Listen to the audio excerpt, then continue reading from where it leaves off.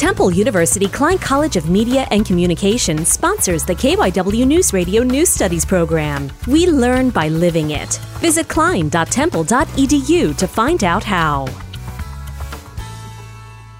The Environmental Advisory Council in King of Prussia, Pennsylvania, recently passed the Plastic Reduction Ordinance, effective January 1st, 2024, after 52 months of research and public meetings. Area food and retail establishments will be banned from using single-use plastic bags, straws, and polystyrene products. The single-use plastic utensil ban goes into effect July 1st. Zach Davis, chair of the EAC, had this to say. Every other community that has banned such is on the West Coast, so we're actually the first community east of California to do so. Ideally, this will lead to a net decrease in plastic pollution in the entire Philadelphia area. Jocelyn Bilker, Upper Marion High School.